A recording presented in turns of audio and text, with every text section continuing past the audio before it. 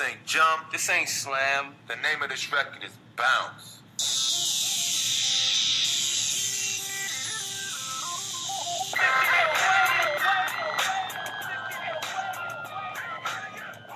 All right, what's up, everybody?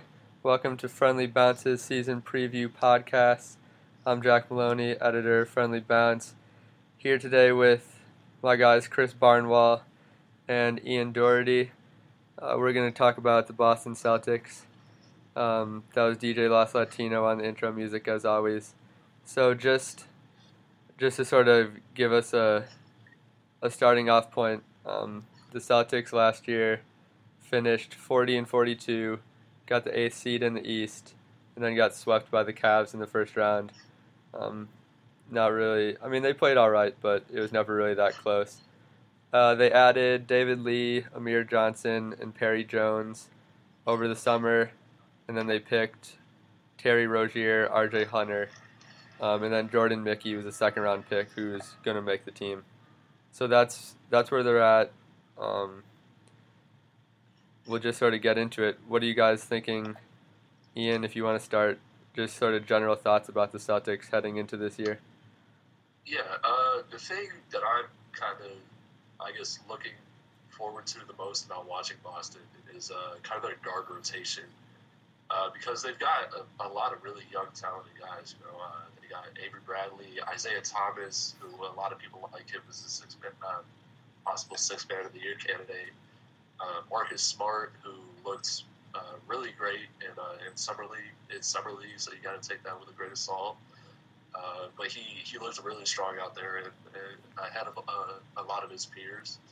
And you got second-year guy James Young, and he just drafted both Terry Rozier and RJ Hunter. So, I'm just kind of curious to see how that rotation kind of and the minutes kind of get split up between all of them. Yeah, that's definitely going to be interesting, especially with a full season. You got a full season of Isaiah, plus you got Evan Turner was like kind of running the point sometimes last year, so he factors in there. And then you have like 8 million power forwards on the roster. So like, just all around, it's going to be really interesting to see what they do with that rotation. I know. We need to go back a second. You said Evan Turner ran the point and then didn't immediately start crying. That's not an okay sentence. Like, yeah, it was a thing that happened. That's for sure. Somewhat. Don't really want him controlling the ball at all times, though. Yeah, I mean, to be fair, he wasn't like a complete disaster. Like, I mean, he's Evan Turner. The way I want to use him is with the ball in his hands, but just running the offense sounds terrifying. Yeah, I mean, yeah. We don't really need to talk about him. You mean Mr. Triple-Double Evan Turner? We can't discuss him. Mr. Triple-Double, that's right. What was it? He had like 3 straight triple-doubles or something? Yeah, I mean, he did have a little stretch there where, I mean, he rebounds really well for his size. And someone has to score, so. He's one of those weird players where it's like, he's good enough to where, like, he has to be on a roster playing somewhere, but you really don't want it. I just ended up deciding to talk about Evan Turner for a few minutes after announcing that we didn't need to talk about him. Okay, so let's talk about the power forwards for a little bit. Obviously, Chris, you've touched on this off air and on Twitter and stuff, in that they have a lot going on. You added David Lee and Amir Johnson. You already had Jared Sullinger. You drafted Jordan Mickey, who looked really good in Summer League and is going to make the team. And then you have Perry Jones, who they're taking a flyer on. Chris, if you want to talk about it, what do you see breaking down there? That's a lot of guys who probably should be playing, but you can't find minutes for like 5 power forwards. I think it's going to depend on matchups and really who Brad Stevens just finds fitting into his system. I mean, David Lee is going to play a lot just because I think he's the best player on the Celtics personally. Yeah. Amir Johnson is a defensive monster, and I'm putting him next to Tyler Zeller or Kelly Olynyk should really be a very good thing. Next to Zeller, that's a really good defensive interior. Olynyk, he's kind of cleaning up and letting Olynyk focus on offense. Where it's going to be weird is Sullinger and Mickey, because a lot of people really like Jared Sullinger. He's a decent rebounder. He has that weird kind of jump shot he's adding that's kind of becoming a thing, kind of not becoming a thing. No one's really sure yet. Well, Mickey, I really like his game. I liked him coming out of college. I wanted him to be drafted. I wanted to be drafted in the first round. Honestly, I thought he was that kind of player. He's really good. I think he's going to be just one of those help defensive monsters that's going to be causing a whole bunch of problems, like, down the line. He's really quick. He can steal, but he's going to be one of those guys that kind of comes in, like, knocks the ball out of your hands when you're not expecting it. Imagine kind of like Serge Ibaka, as poor man Serge Ibaka, like, he just gets some spots really quickly and gets in your way, and it's really just a big pain. So I wonder if Mickey's going to be stealing some of those minutes from Sullinger, because really I don't consider Sullinger that great a defender. No. Yeah. I mean, you talk about the defense that Mickey could, provide, and really they've got some guys that can get after it on the side of the ball. Bradley, we already know, is a heck of a both on-ball and off-ball defender. Marcus Smart has the physical tools to be a good defender, and obviously you have Amir Johnson, and Tyler Zeller's pretty good too. So, and Jay Crowder. I think that's going to have to be their strength, because their scoring, as we've kind of talked about, is pretty bare. With you're going to have Isaiah Thomas taking a lot of shots. Marcus Smart, Evan Turner's going to be shooting a lot again, which is never something you want. So, something really positive about is that defense. Yeah, I think they're going to try and kind of build their offense around the 2013 Bobcats model of. I could see them running a lot of David Lee at the 5, kind of being that interior scorer, just relying on a lot of defense on the other end.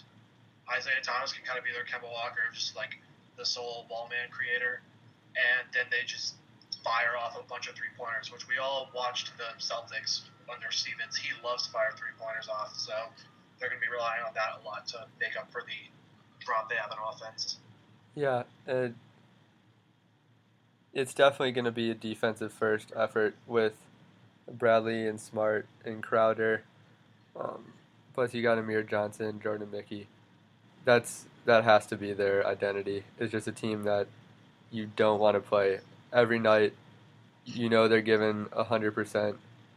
You're going to have to deal with Bradley bringing the ball up the court. You have to deal with Johnson flying around inside and just pestering teams and making everything tough, because they're not going to score a ton, especially if with Thomas coming off the bench. That starting lineup, if you got Bradley, Smart, Turner, David Lee, and Zeller, I mean, where are the points coming from besides Lee? Unless Bradley really steps it up. But yeah, defensively, that's definitely their forte. But I honestly think they're going to be a pretty fun team. Like, we talked about the athletes they have. Isaiah Thomas is a lot of fun. Marcus Smart is fun. Evan Turner things happen when Evan Turner's on the court. Like, I think it's going to be a pretty fun group to watch. Like, I don't know what you guys think, but I'm excited for this season. Yeah, I think they'll have their moments.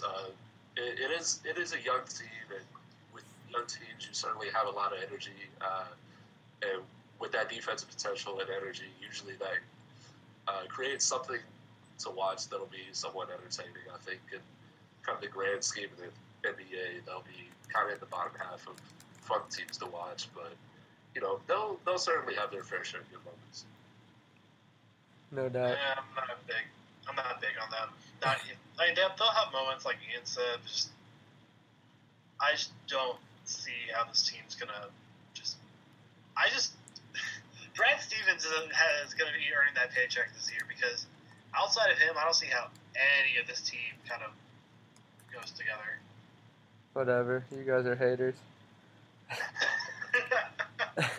Alright, you guys have any other final thoughts on the Celtics? Otherwise, we'll wrap things up. I guess we'll end it with do you guys see them getting back into the playoffs this year? I said they were 8th seed last year. They're actually 7th. Great start to the preview podcast.